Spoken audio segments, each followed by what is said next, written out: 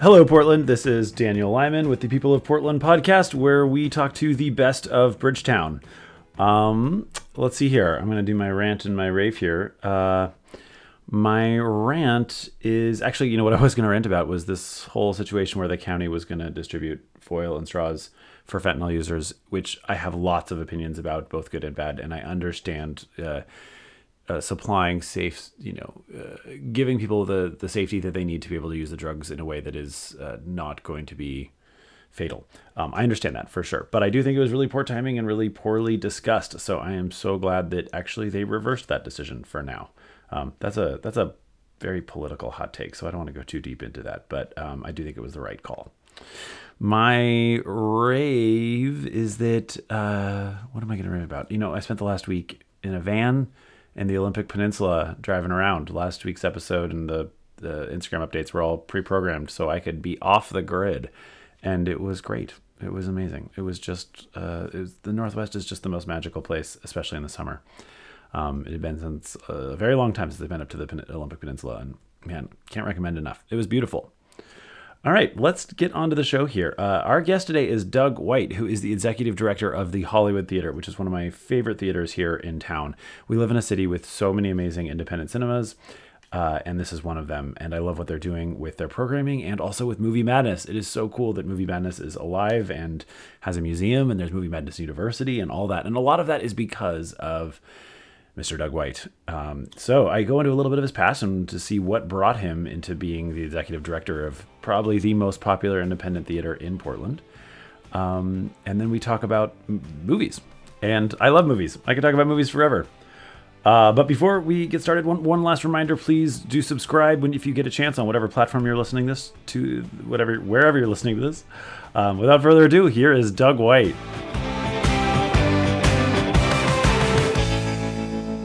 Really excited to talk to you about movies. My bachelor's is in film, so I'm a diehard cinema geek. I'm excited to talk about all that. I see you're a therapist as well. Yeah, Yeah, cool. yeah. Varied resume. I worked in film for a number of years after getting out of undergrad, and then I transitioned to becoming a therapist. So That's so funny. I just met a guy like a week ago who I've kind of become friends with already that who was a filmmaker and is now in school to become a therapist. And I'll tell you what, actually, I can get into it later, but when I got the job here, I uh-huh. basically it was in 2010, I got the job offer. And at the same time, I'd been accepted into the PSU counseling program and had to make a decision of which one I was going to do. And then I'm like, well, I can always go to school. I should just do this right now and see how it goes. So Wow, that's yeah, crazy. yeah, It's apparently a thing to work in film, I and know, right? then We've been through a lot of shit, so now we can help other people. yeah, exactly. Well, to some degree, that was true for me, but Yeah, me too.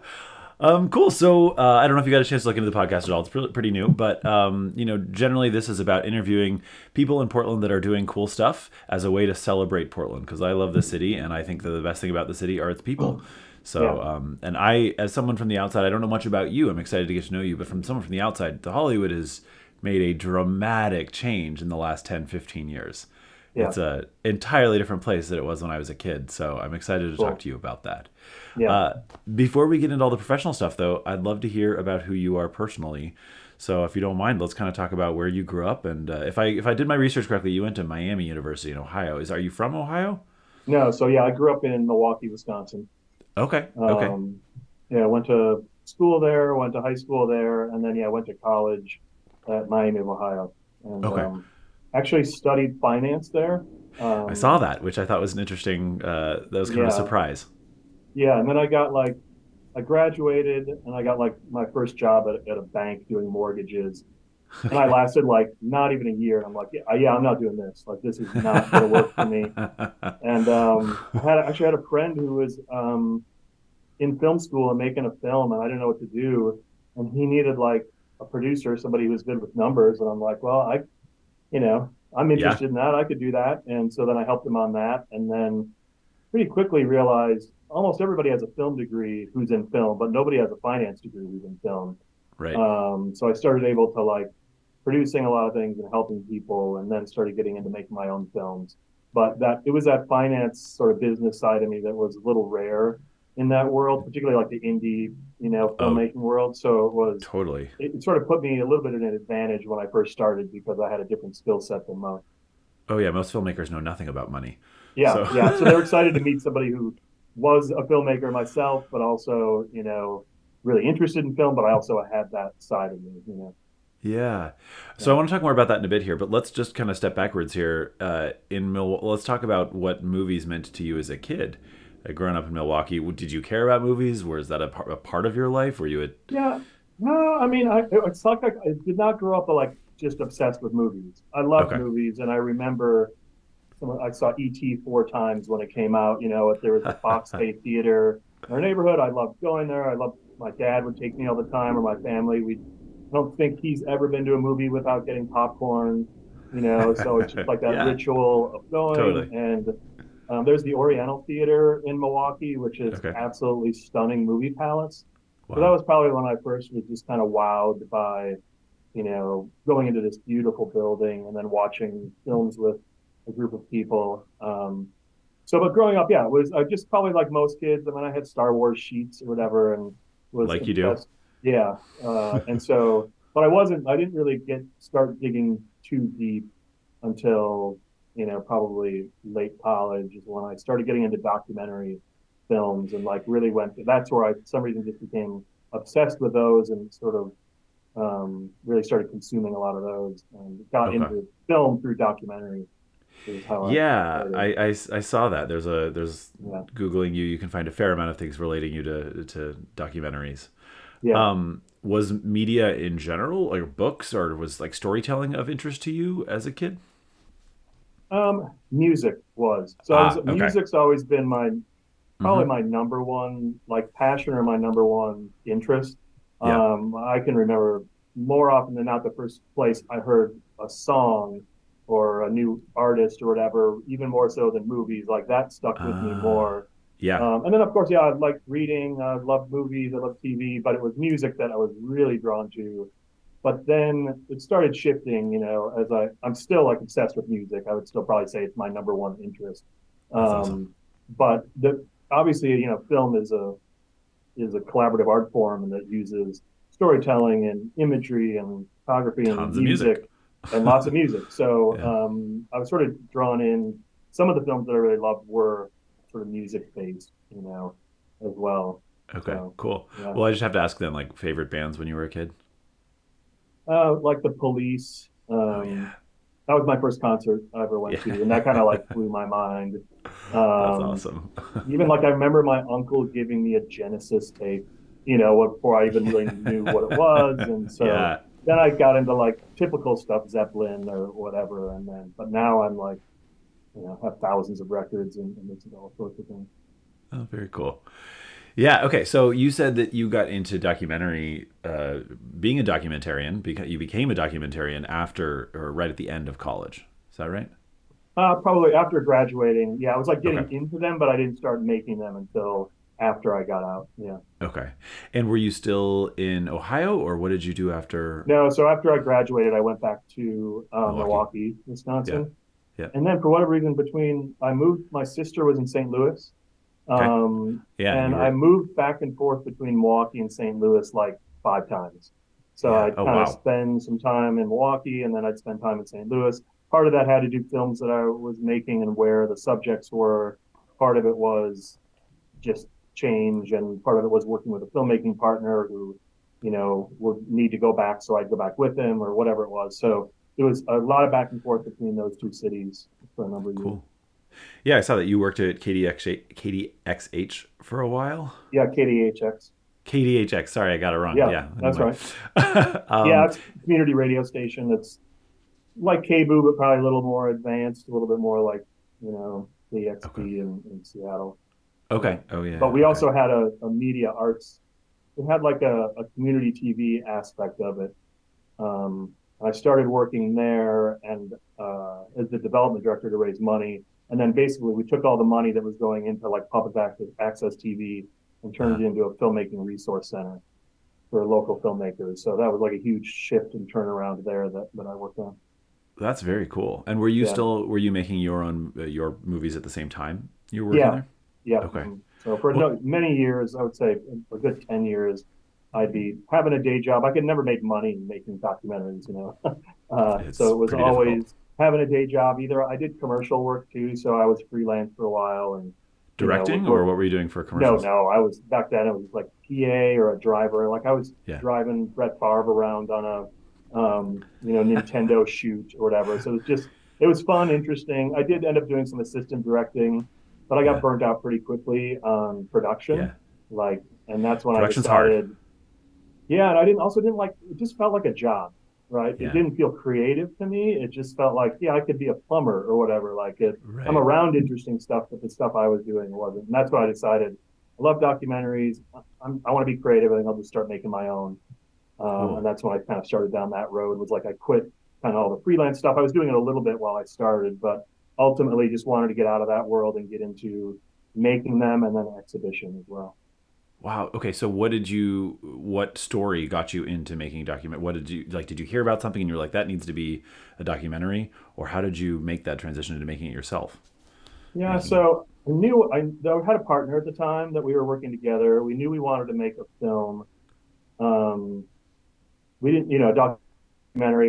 Of course, you're thinking about subject matter, and for whatever reason, we came up with funeral directors, and started cool. just kind of thinking about that. I read there's an author named Thomas Lynch, Okay. and he was a funeral director in Michigan who's a poet and an author, and he wrote a really beautiful book about it. And that's sort of what got me like, oh wow, this is really interesting. Like, and nobody talks about that stuff, right? And Totally. so it sort of fascinated me, right? Like, there's this thing that happens to everybody, Yeah. and no one wants to talk about it. Like, what is happening? This is weird. And so I was trying to explore that. Like, I was also uncomfortable with it, so I kind of am sometimes drawn to things that I'm uncomfortable with.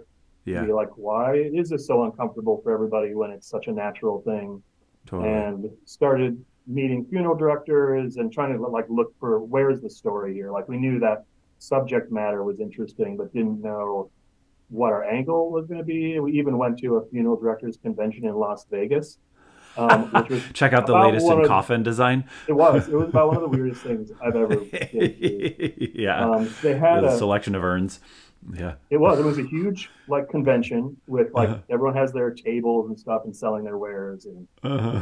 the thing that stuck out the most was there was a boxing ring, and the guy who played like right about then there was an HBO movie about Mike Tyson that had Oh, come okay. out, and so the guy that looks like Mike Tyson is shadow boxing around a burial vault, and then he throws in the towel because the vault's so strong it can even beat Mike Tyson. Like that's kind of these people just kind of let loose there too, right? Because Yeah. funeral directors, you can't go sing karaoke in your hometown, right? People will Right. be like, "Isn't that the funeral director?" So these guys would Duh. drink it up and party. So we're like, "Oh, this is the movie." But then we kind of, it just felt too superficial. Like it was like, sure, it would be Mm, fun and interesting. Access is really complicated with these people too. for sure. So then we Yeah. decided to we found two funeral directors and just focused on their work as like individuals. Wow. And what was the process with that? Were you following them for a year or 6 months or something? Or what was. Yeah, we at least a year, if not probably longer than that. No, actually, I'm sorry. We probably followed them for 2 or 3 years. Oh, like not Whoa. consistently, but Yeah, of it was course. one of But. those things like, okay, one of them was in St. Louis, Uh huh.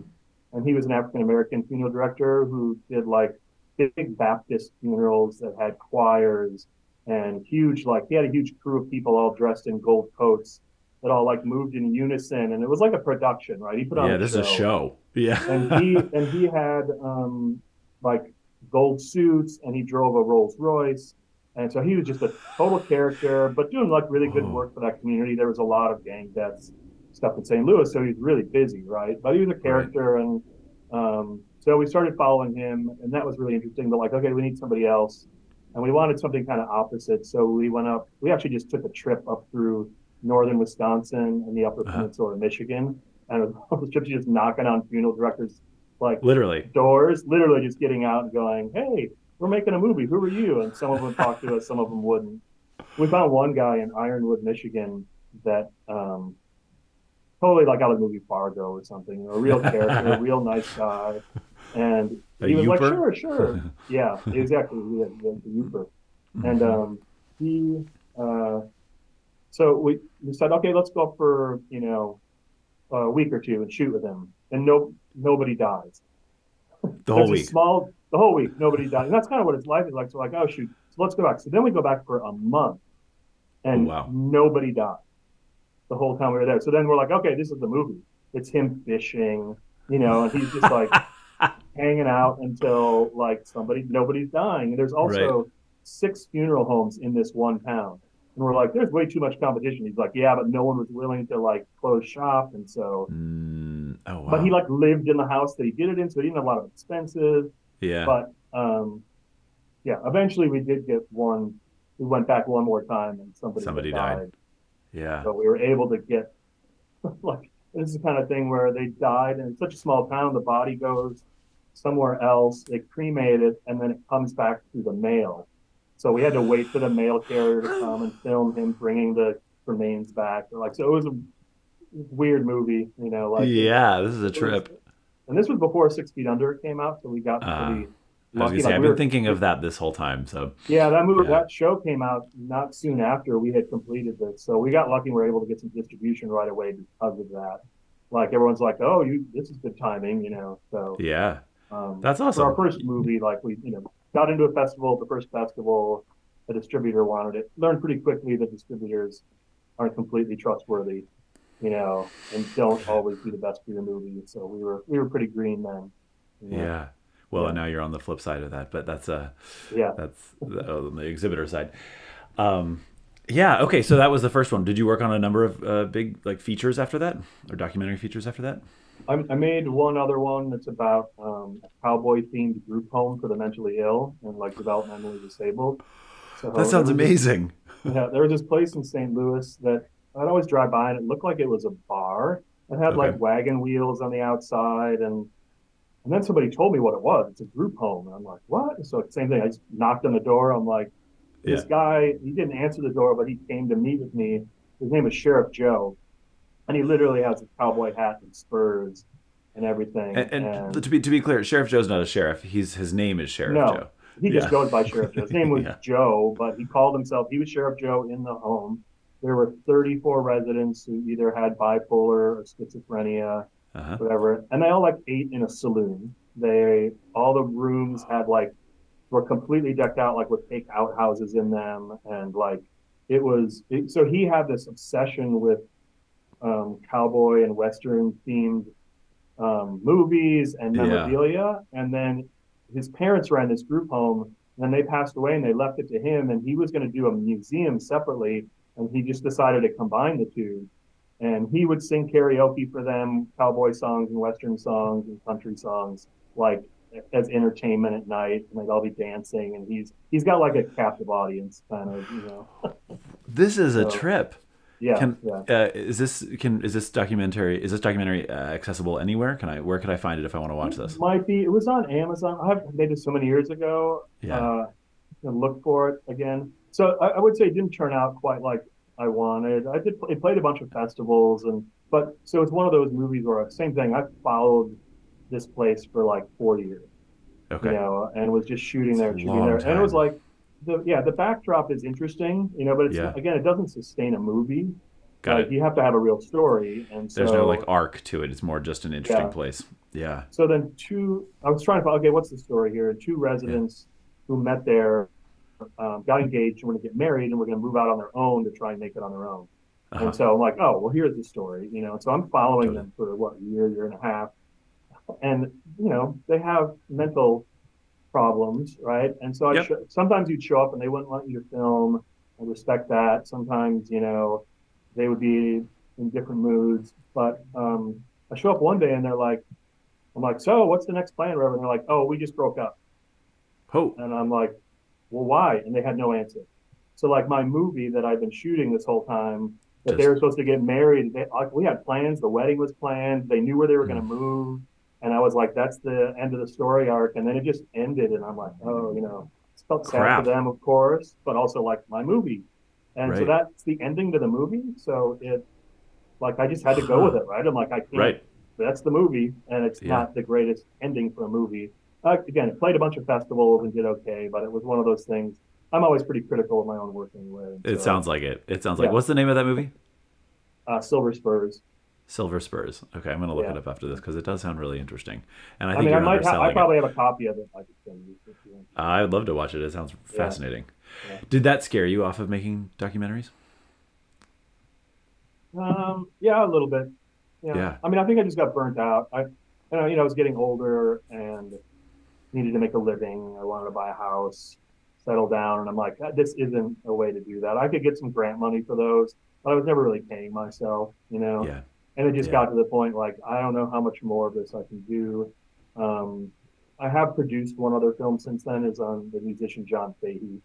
Okay. And Yeah. that was great. I didn't direct it, and there was a director out of Toronto, and so I really liked that aspect of it. I wasn't completely responsible for it, but I got to like, I still love documentary films and like being involved in Totally. them. But I just have decided I'm not gonna like spend 5 years like living this movie, you Yeah. know. It's pretty And brutal. yeah, yeah, it is. I mean, but it's interesting. What I liked most about making films was the experience of making it. You Yeah. know, you show up somewhere with a camera on your shoulder and like they let you in, Totally. right? And Totally. like at least particularly back then it was more rare. I think they're kind of everywhere with reality TV, but back then it was really like this opportunity to explore interesting weird things, talk to people. Totally. And my best memories are like the people I met and the experiences I had that were I would have never had if I wasn't making a movie, you know. Yeah.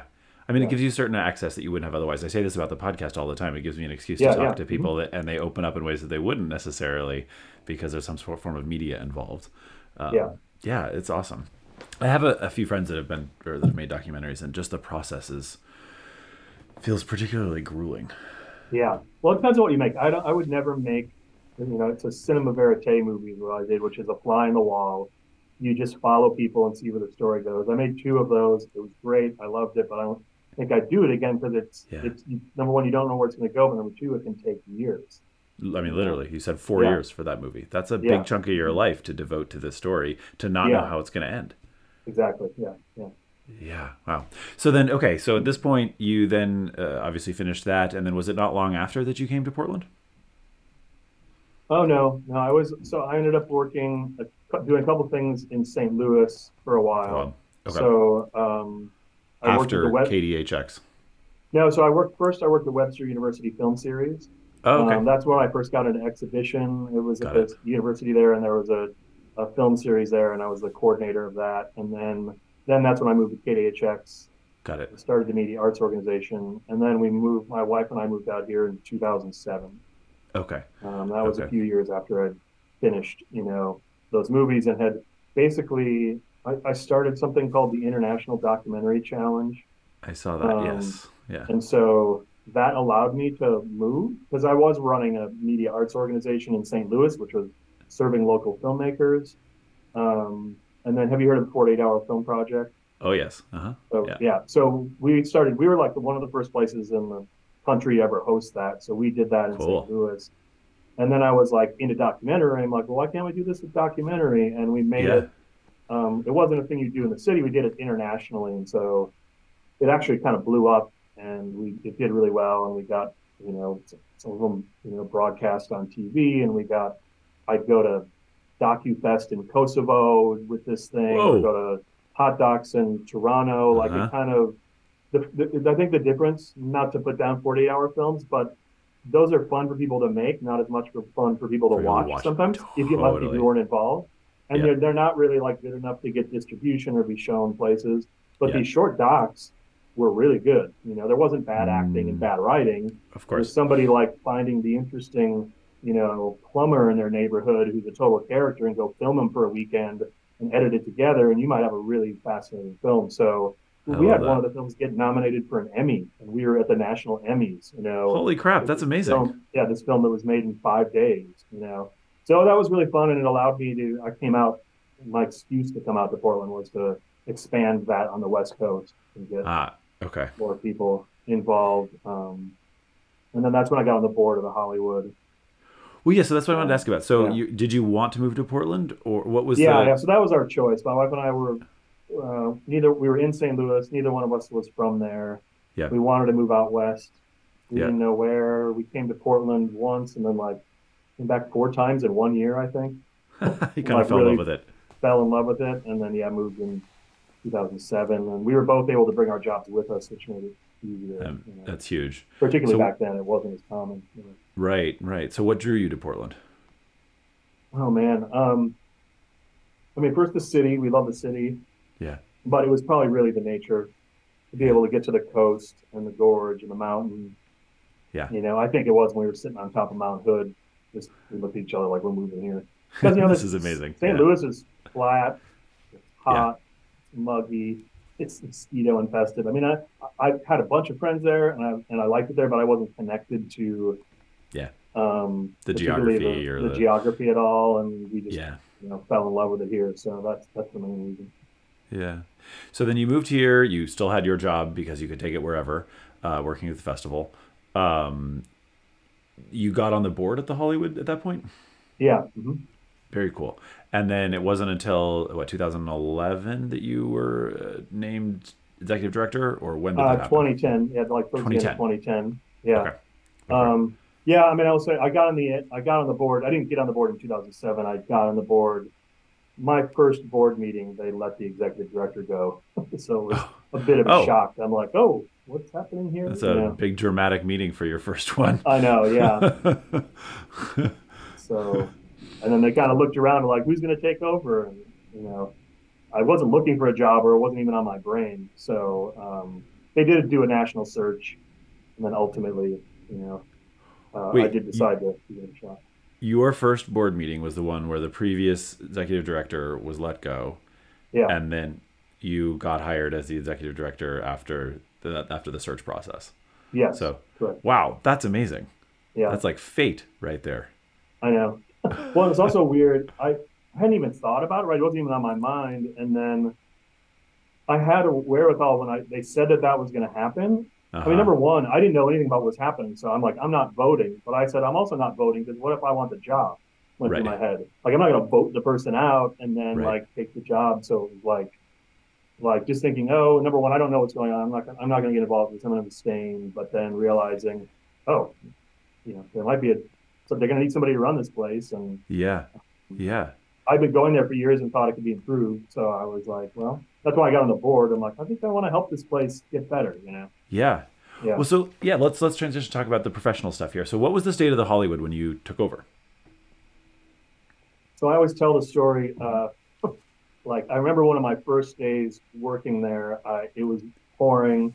I came out of our office, which was in one of the storefronts, Okay. and I'm running in under the marquee, and it's dark tonight. The marquee's on, and there was water and sparks coming out of the marquee. I was like, oh, what have I got myself into? I mean, to And be honest with I you, know that's kind of the nothing. Hollywood I remember from as a kid. Is Yeah. pretty And rough. I don't know anything about building management, or I didn't, right? I was like, Yeah. I had a film background, but suddenly I'm looking at this building. I'm like, oh my God, I'm in charge of this thing. Right. Um, Right. And the building's but an asset and a liability totally, yeah, it's a huge liability, but yeah, it's more of an asset than it's worth it. But for yeah, sure. people don't get like how much money it costs us every day to like be fixing things. Yeah. Old And building. so, yeah, it wasn't in great shape. So I actually looks like I wasn't going to take it over. And honestly, one of the reasons they ended up going with me is because I knew the real numbers because I had gotten the financials from being on the board, and I was still willing to take the job. Oh wow. And So the they numbers were were, that bad, huh? no, I would say we probably had about 6 months to go before having to shut it down. And part of me was like, okay, either Holy like, crap. well, like I'll try this. If it doesn't work, it was my fault. Yeah. And if it does work, great. But I was sort of like, I can't really lose because I can try this. I had this idea I might go to school then otherwise. So I'm like, okay, Right. I'll Be a try this for counselor. 6 months. If we can turn it around and do okay, great. If not, sorry, I did my best, but it was in too bad a shape and I couldn't fix it. So you had never been an executive director of a nonprofit No, before, yeah, and I was scared shitless. Yeah, I'm like, yeah, even my wife's like, you know what you're doing? I'm like, no, I have no idea what I'm doing. I mean, I'd and it worked at nonprofits. I feel like I'd worked at nonprofits and seen other EDs and knew what not to do. right, right. Knew that Like you'd seen that's I mistakes. felt like I learned more what not to do when I was younger than what to do. You know? Wow, and 6 months worth of money. That's rough. Yeah, it was pretty scary and pretty stressful. Yeah, I don't. It's a yeah. It was a tough time. So that first 6 months, year or so, what were the big things that you felt like you needed to do in order to right this sinking ship? Yeah, number one was programming, Yeah. and that's when Dan Halstead at the time was just the technical director there, Uh-huh. and I knew him, knew of him, knew his programming, and before I came on, we started talking about it, and he had tons of ideas, and I was like, all right, Dan's head programmer, that's the first thing we're going to do. Awesome. Justin Harn also worked there at the time. He went on to be the ED of Open Signal, but he worked with us Oh, for a okay. number of years turning it around. He was working in education, but he had what I loved about it is he also had a lot of programming ideas, but they Okay. were super different than what Dan was doing. Mm, So I'm like, okay, I got two smart creative guys who are like doing totally different things, and I'm like, that'll really mix it up, and we'll see what sticks to the wall and what doesn't. totally. Um, Totally. and then and then it was like, okay, I need to make the place more comfortable. Yeah. I mean, being I was a customer before I came in there, so I'm like we need new seats, you The seats used to be know, rough. yeah, Yeah. and they were charming looking, but they were not comfortable. I'm like, we need to make sure the heat is on because it wasn't always on. We told them there, and then the marquee was the next big one. It was sort of like this signal to the community, like something's Right. happening here, right? So Right. I did that before other things maybe I should have done, but I did feel like, and I talked to some other people who across the country who run movie theaters are like, the marquee is the biggest thing that like you're making a statement like, hey, Right. come check us out. We're improved. But And the and programming, it's all about programming ultimately. It really is. You can have the most beautiful building and the most comfortable seats, but if you're showing stuff people don't want to see, they're not going to show up. they're not going to Yeah. come. Yeah. I just want to step back here before we talk more about programming, which I want to do. That's what I get excited about. These these things you just dropped though, like putting in new seats, keeping the heat on, changing the marquee. This is this is very expensive things to do in a huge theater like this, right? Yeah. I Oh yeah. mean, We these didn't have are the money. Yeah. right, exactly. So you're like, oh yeah, we just made some improvements here, but this is. I don't know the exact timeline, but this is must have been years of constantly asking people for money to That's get there. pretty much all I've done since I've been here. Yeah, Thankfully, yeah, well, so the reason I took the job, because I've done other things in nonprofits where I felt like I always had to explain to people like what it was and why they should support it, right? right, The right. Hollywood, you don't have to do that, right? Like it No, sells itself. I would totally. just be like, I'm trying to fix up the Hollywood. You want to help? They'd be like, oh my God, I love that place. My grandparents went to that place. Like whatever. Like Yeah, I knew right away. I'm like, I tried to sell stuff that was pretty challenging, and yeah. you had to. I'm just like, I think I can sell this. I think people want to help, I and mean, and that's people in exactly what we Portland found out. love movies, so Yeah, exactly. people love going to independent cinema here. So, yeah, easy one to Yeah, sell. yeah, for sure. Okay, so then programming. Did you early on have much say? Do you have any say now? Are you totally hands off? Do you talk to me about that? Yeah, I mean, it's changed over the years for sure. Yeah, I mean, I'm pretty much hands off. I'm not a film programmer, yeah, and I've never pretended to be one. Never really wanted to be one. yeah, I feel like I'm more a curator of curators. yeah, yeah, yeah. Um, Well, that's a and good job. so That's good. That's a good skill for an ED to have. yeah, exactly. And I don't. I think part of well, maybe I've been successful is I'm not too overly opinionated about what we're showing. Yeah, You know what I mean? Like if I had to like everything or whatever, like right. that would be a problem. There's stuff we show where I'm like, my God, we just sold that out. I had no idea we would have sold that out. You're like, I I would don't have even never ever even picked heard that of that. movie. Yeah. Yeah, So I love that part of it. And that's when we did and I did this with Justin Harn, he was here, and Dan. We created this community programming model, which uh-huh. hadn't existed. I think we were like pretty much the first theater to do it, is where we created all these signature series that we call them.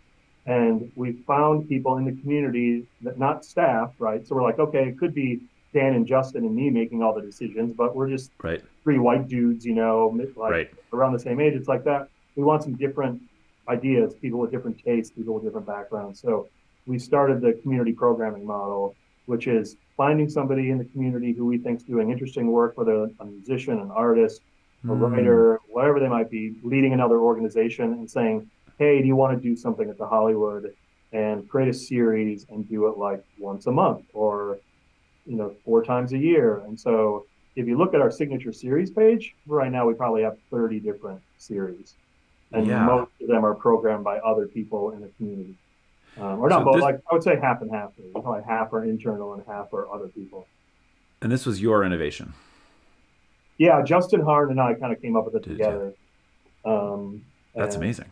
yeah, this idea of bringing in these people, and then and they'd also bring in their own audience. So when we were trying to find audiences, we're like, oh well, I know Eric over at Mississippi Records. He knows a Right. ton about film. He's got weird taste, but he's got his own following. And I'm Totally. like, he's going to pick stuff that we wouldn't pick because we would know if there's an audience. But he'll like, oh, people will come to this, particularly if I tell them to come. And Yes. then that's what happened, right? So then he'd bring his audience, and then you got like Dennis Dredd from Weird War, who's bringing all the punk rockers and rock and Yeah. rollers out to see his stuff. And then you've got Yeah. Joaquin Lopez from the Latino Network. He's Uh-huh. the one programming for that community and bringing in, his community for films that he thinks they'll want to see, and he can help market it for them. Hmm. So, we just kept expanding on this, and then like, oh, let's get Eden Dawn, the fashion, Uh-huh. critic, and she should do a fashion and film. And then she does that, and she draws in that crowd. And there's a comedy one, and there's the B movie bingo one is a lot of fun. I don't know if you're familiar Yeah. with that one, but Yeah, I haven't been, but I've wanted to. Yeah. so Robbie Yeah. and those guys were doing it in their basement Uh-huh. just because with their friends.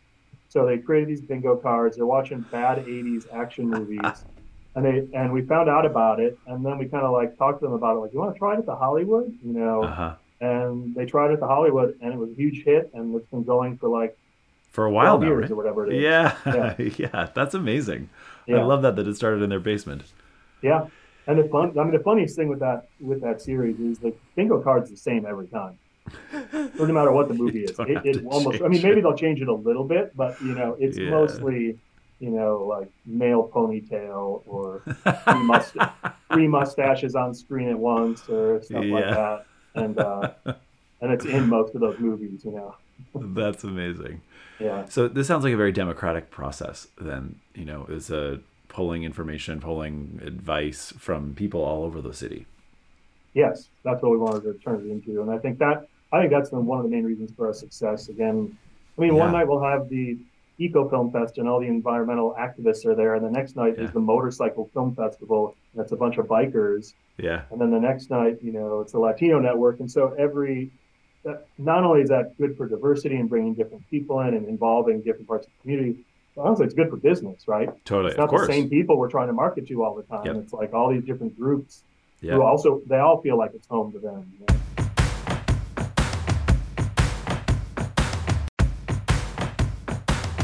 Talk to me a bit about Movie Madness. If I'm not mistaken, the previous owner came to y'all and asked if you wanted to buy it. Is that right? Yeah, well, he knew he wanted to sell, and then Dan Halstead and his wife Chantel had worked there, and I think it was even she heard from him that he wanted to sell, and then she's like, "What about the Hollywood?" And Dan comes to me, he's like, "What do you think about buying the Movie Madness?" And right away I was like, "Oh hell yeah, we need to do that." And so yeah, it was the perfect fit at the perfect time, I think, for us. So So does Movie Madness sustain itself as a rental, I guess, as an archive? I would say so. Yeah, it's an archive. I mean, it does work. It actually does decent, but I mean, the way we sort of look at it is the entire ecosystem of the Hollywood theater, and everything that we're doing, and is that sustainable, and how does it feed everything we're doing? If it was just standing on its own, particularly at post pandemic, it struggled a little bit. Before that, we were doing really well, and it was stay breaking even, which was fine because the Hollywood does pretty well, and our membership program does really well. And so it was one of these things where like it's really important. We want to save it. We also feel like it just raises the Hollywood theater's profile, which makes more people become members. So it's hard to really track all the money that it might bring in because it's not just rentals. It's like this bigger thing. So then during the pandemic, since then, I think people have gotten a lot more used to streaming, staying at home, and so we're doing decent, but we realize we need to shift the model a little bit, and that's Okay. been working, which is instead of solely depending on revenue from rentals, we number one have the miniplex now, so we have Movie Madness University, and people can rent that as well. So It's there's very a cool. revenue source there. We added beer and popcorn on Yep. top of that, but we also are really pushing the membership program there. So Okay. I know a ton of people who love Movie Madness, but then admit I haven't been there in a year. Totally. But man, I love that that place exists. So we have an option for them to become a member. They can use the benefits, they can not, but Yeah. for not that much money, they can help support it. And our membership keeps doubling every few months right now there.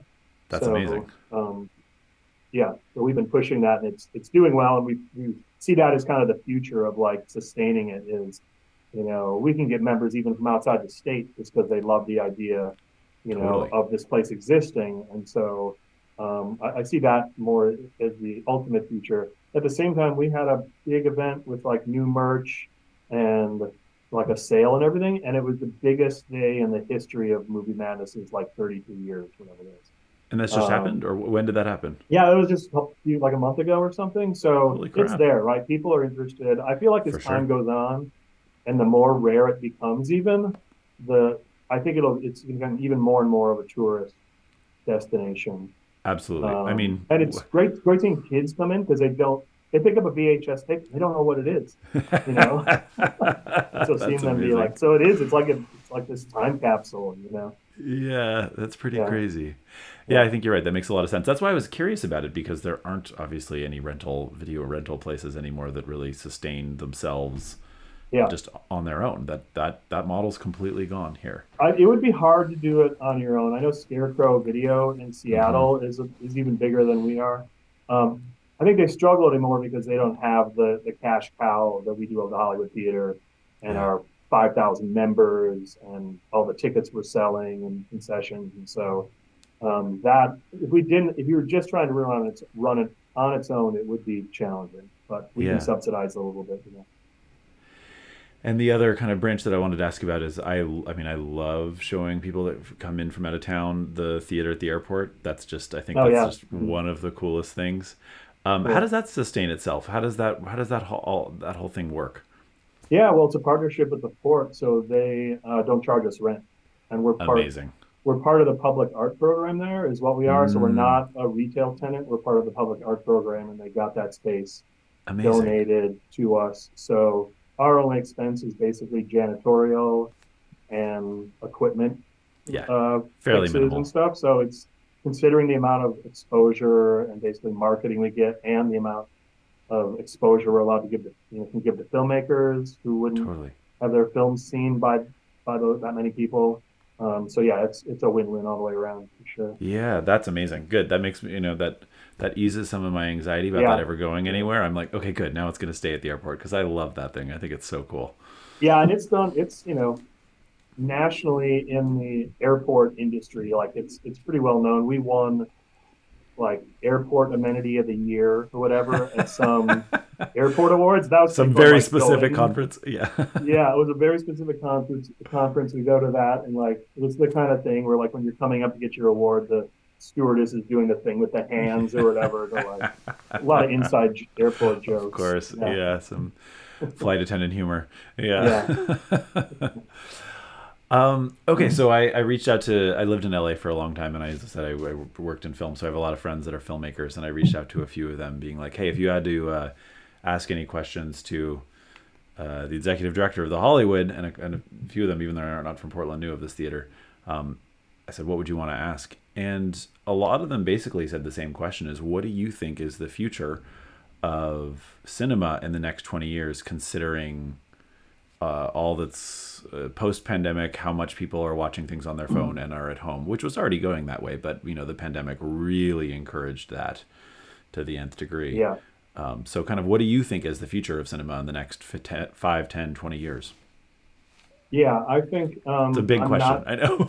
No, no, I think about it every day. So it's Of like course. it's the most Yeah. obvious question that I think about and Uh-huh. definitely have an answer to because what we're just lucky. What we were doing, is exactly the future, Yeah. which is local cinema engaged with their community with really diverse programming and special events, Yeah. right? So people still want to go out at night, Hmm. and it's a cheap, interesting option, Yeah. and it's one thing if we're just showing Marvel movies and that's all that's there, and you're in a like I'm so box. glad that's not all you're showing. Oh my God. We don't show any of them. I We know. Thank refuse to God. show them. It's sometimes it bites us in the ass. Like, oh man, we could have made a lot of money, but also at the same time, it would take away who we are, and we might lose some of our audience. Totally.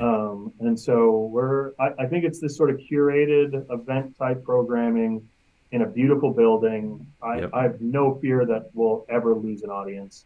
Where we has gotten tricky is first run films. So Yep. like our repertory events do great. You know, we're selling out multiple times a week in the main auditorium. First run films though used to be kind of more like more stable. So we'd Uh-huh. always know our two upstairs auditoriums usually have new movies. Yep. And we used to be fairly confident before the pandemic that we could pick a couple of movies out of what's out there and pack the house for the week. Right. It has not been that way this year, particularly like Mm. around the holidays, and it's usually Oscar bait prestige Right. dramas come out, and this year they all bombed. The Yeah. Whale, Babylon, Yeah. these things weren't very good movies. Nobody wanted to see them, and so when we're used to be packed at that time of year, we're not, and that definitely affects our bottom line. We're like, oh, wait a minute, we're so used to just putting up these new movies, and upstairs is full. So we got creative and we started like, well, let's book Blue Velvet for a week upstairs and see how that does. And that sold out every show. So we're kind of like, I love all right, that. this model, people want to see older films, and Yeah. if we'd like to be showing new films because we like new films and we want to do that, but we do have a backup plan where it's like, well, if nobody wants to come see that, we'll put up a crowd pleaser and in there, and people will come if Yep. there's not a good first run movie. The positive thing is it seems like the streamers are now realizing they do need theatrical. There was Yes. probably over the last year that they thought, we don't need this, forget it, we're not going to release any movies. And I think they're now realizing how important that is. So I think our first run options will get better over the next couple of years. Cool. Again, I think you got to be priced right. Like we try and keep ourselves reasonably priced, and then Hmm. you also having a beautiful building.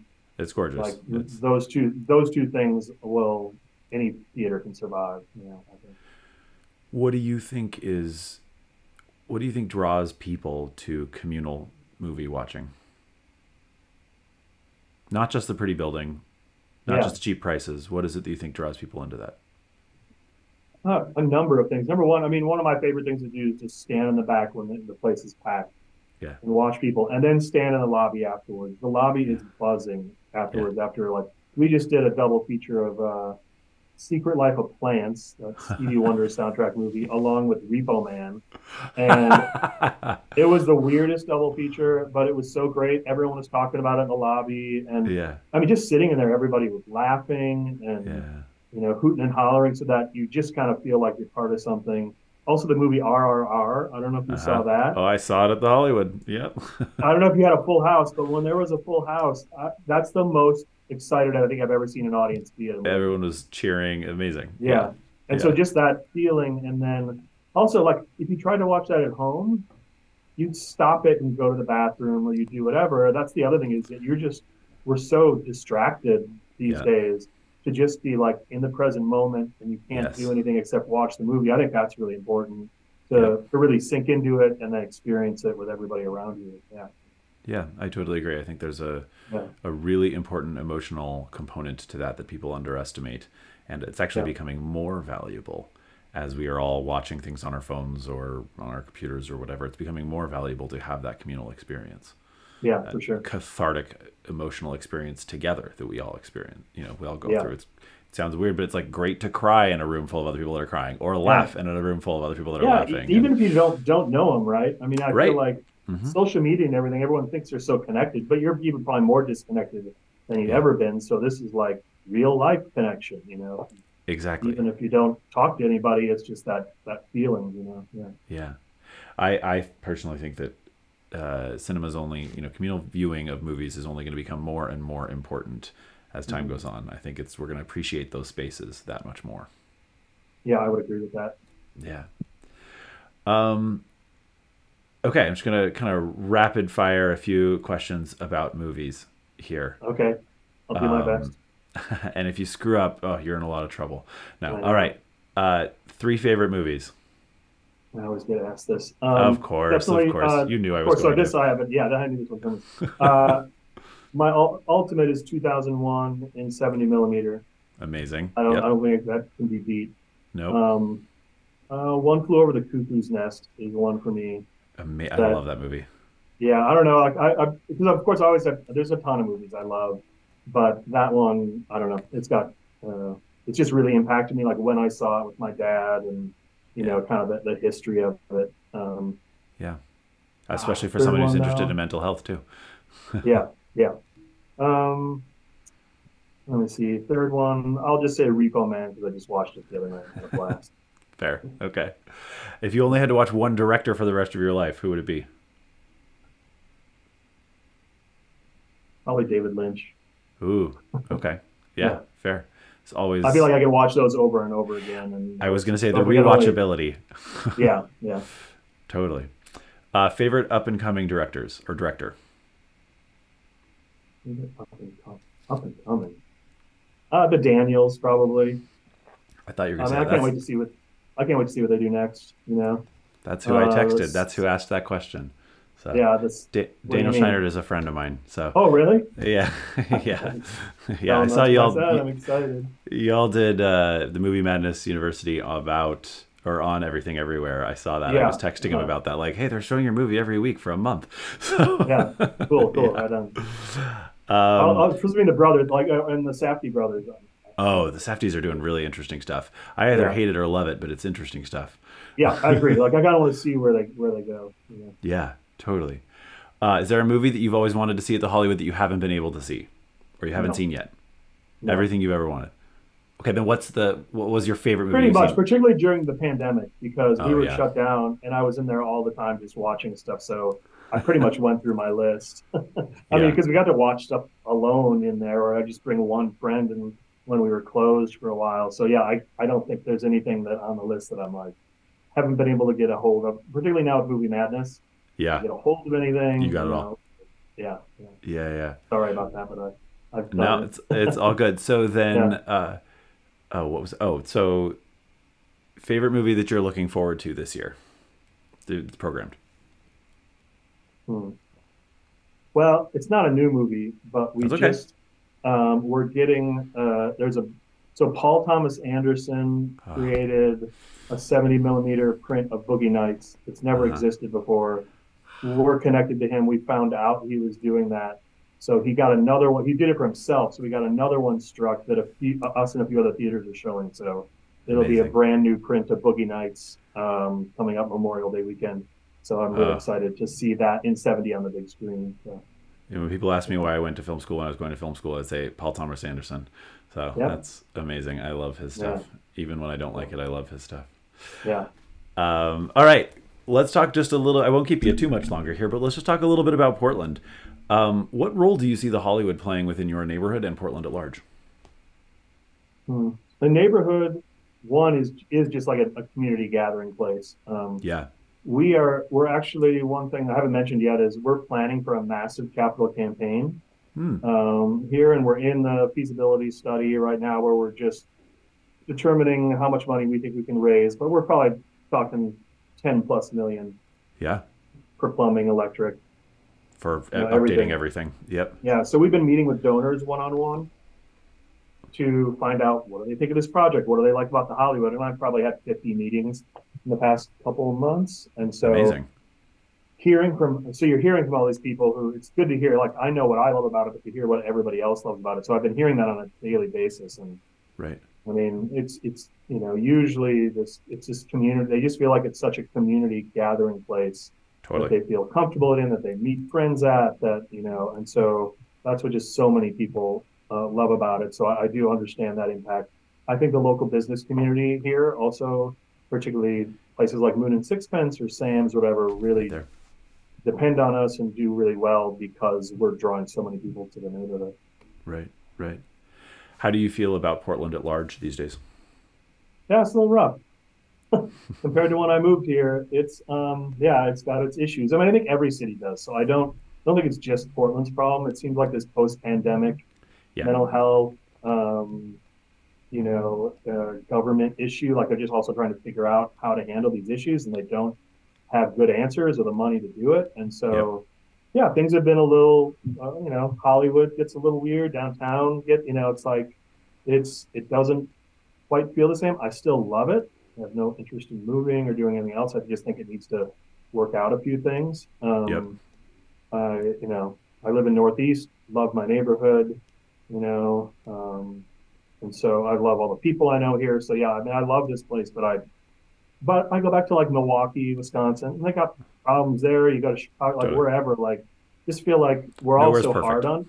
we're really hard on Portland, but this is happening a lot Yes. of places and Uh-huh. San Francisco or whatever. So I feel like it's not unique to Portland, but it doesn't mean it's not frustrating when we want to fix it.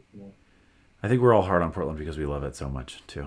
Yeah, We really love the city. It's a city filled with passionate people. exactly. Yeah. Yeah. If there was one thing that you could, if you were in charge, if there was one thing you could do for Portland right now or try and make happen, what would it be? Mental health, Yeah. health. Work towards mental health. Yeah. Yeah. Oh, I agree. Yeah. Yeah. Yeah. Yeah. I feel like that there's just way too many people out there struggling, and it's really sad, but it's also dangerous. And Yep. we've had a couple people try and like almost like the building on fire, and Oh like gosh. so it's stressful on us. It's stressful for them. We can tell they're not well. They need Of help, but course. we call around. There's nobody to help them. It's just you just kind of feel like your hands are tied, and there's all these huge problems, and there's nothing to do about it. So that's frustrating. It's scary, and I think it's the number one priority. That's really saddens me to hear about. I'm not surprised, but it does sadden Yeah, me to hear about specific particularly issues. right after what happened to the Roseway. Yes. We were really spooked by that, and then it wasn't long after that where we had a couple of issues that you know came close. Yeah. I am. I'm still. Eternally the optimist. So I'm hopeful that things will get better. But Yeah, it is. It can be. me It is too. rough right now. It will. Yeah, Yeah. it'll get better. I think, but we're all just hoping it goes sooner than it is. Definitely. All right. Now this part I may actually cut out of the podcast, but I have a question for you. I am leading a Pedalpalooza ride this summer. Do you ever do Pedalpalooza? I did it when I first moved here once, but that Okay. was the only time. Yeah. Okay, fair. Well, so they're all themed rides. I don't know if you know anything about those rides. They're all themed. Okay. You can No, pick I'm it not familiar now. Okay. like you can pick a different theme. Like last year there was like a Fleetwood Mac themed ride and everybody like dressed up and then we all went to a Fleetwood Mac cover band afterwards. Or there's like the Yeah. Nightlight ride where you wear a bunch of stuff. This year I'm going to lead a Jennifer Coolidge themed ride and yeah, and we're gonna eat hot dogs and the like and stuff like that. And part of me was like, I should find a movie theater that would screen a Jennifer Coolidge movie as like the last stop for the ride. Oh yeah. If I were to want to do that, who would I get in contact with, or what would be the best way to do that? I could talk to you about it. So just tell me Okay, what I mean. We can be booked 6 months out, if not I'm more, and sure. just depends on the night of the week. So Yeah. let me know what the night is, and I can just let you know if it's available or not, and we can talk about that. So Okay, that's a yeah, random thing, but I was just yeah, no, spitballing that here. sounds fun. I mean, we host Film by Bike every year, Yeah. and yeah, we do. I mean, we host tons of festivals. That's like QDoc and Yeah. Latin American Film Festival, and so yeah, we're those kind of events sound really fun for us. So Yeah. That's yeah, that's cool. I mean, y'all are always doing community based stuff, which I love. yeah, So, cool. all right. Now the two questions that I ask everybody, but first it would be Oh if you yeah. could, if you wanted to hear one person, kind of hear their life story or a little bit more about them in Portland, who would you want to hear? That's a good question. I would say I think Mike Clark would be a good person for this, who was the Yep. founder and previous owner of Movie Madness. He Yeah. created an institution in Portland. He's a total character. He's had a really fascinating and weird life, and I just think he'd be great for the podcast. That's a great suggestion. Yeah. Actually, when I was doing a little bit of research before talking with you, I thought, oh, I bet this guy's a character. They're looking at Oh, Mike he's as a type. character. You Yeah. should see some of the old commercials he's in, and like Yeah. Oh, he's yeah. a fun dude, and so he would be really good for this, I think. Yeah. And the other question, because I am a foodie and I think Portland is the best food city in the country, three favorite restaurants and specific dishes if you have them in mind. Okay. So yeah, I'm not really a foodie. Fair. That's okay. We have people I on the like show that aren't. yeah, I like ethnic food a lot. I like going to Marudi as Uh an huh. Indian restaurant on Hawthorne. Oh yeah, yeah, yeah, Is really yeah. good. That place It's is great. got their eggplant and their pollock paneer, their spinach dish Ooh, are both excellent. We always get those. yeah. Really tasty stuff. I eat a lot of Thai food, but I think Red Onion on Northwest 23rd is the Okay. best Thai food in Portland, and it's kind of like on a different level. Well, that's Um, those are big words because we got a lot of good Thai food here. yeah, Oh, I mean, just for me, I haven't been to yeah, that many, but I yeah. never go to Northwest 23rd, but I'll drive over there all the time. We Okay. get mainly, I mean, we get like to me, everything seems fresher. There's a ton more vegetables, like Uh huh. so they'll use, you'll just be different kinds of vegetables, and it just feels good. But there's a Penang curry red Mm. or a salmon dish that they give Ooh, you like huge hunks of salmon with like asparagus and curry sauce and green beans, and yeah, that it's sounds really good. amazing. Yeah, Yeah. For not a and foodie, you then remember this dish pretty well. we eat it all the time. That's why like I Yeah. don't eat. I started thinking about talking about my wife, and I'm like, we kind of go to the same places all the time. We're That's all not right. like just because we love them, we don't eat out that much. But the other one is Saburo's, the sushi restaurant in Selwood. Oh, I don't. Um, Oh, actually, I do know that place. I don't think I've been there, but yeah, yeah, it's if good. you like sushi, check it out. Particularly, it's like the biggest pieces of sushi you've ever had. That's So awesome. they're just huge chunks of delicious fish. So yeah, I love that place. Honestly, I ask these questions because I just want to know what restaurants I Yeah, should be going to. This is an entirely selfish ask. So yeah. cool. Awesome. Anything else before we wrap up here? Anything that you feel like you want to mention or I talk don't about? think so. No, I think we covered a lot. So I appreciate Cool. you having me on. No, thank you so much for taking the time, Doug. I really, really appreciate it. This has been fun, and I've really admired what you've done with the Hollywood for the last 10, 15 years or so. So I hope you take a lot of pride in that because it's a pretty incredible place. Cool. Well, thanks. I appreciate it. Yeah. All right. I will. I'll see you around. All right. Take care, Daniel. Bye. And that is Doug Whyte. What a great guy, and truly, I meant what I said about the Hollywood being such an incredible place. I think it's really every Portlander should take pride in that theater. It is quite nice. If you haven't been, you got to go check it out. They program some of the best stuff, as you heard. It's a great place. So thanks again, Doug. Thank you, Doug, for being here. I really appreciate it. And this is our second to last episode for the season. I'm really excited for our season closer next week. So look for that on Tuesday of next week. And if you have any people that you are dying to hear about on the podcast, don't forget to shoot us an email. You can go on our website, peopleofportlandpodcast.com, and you can do the contact form through that, or on Instagram. I do respond to those. So yeah, let me know if there's somebody in Portland that you think would be a great guest. I'm open to hearing from you all about who you'd like to have on for season 2. All right, thanks everybody. See you next week.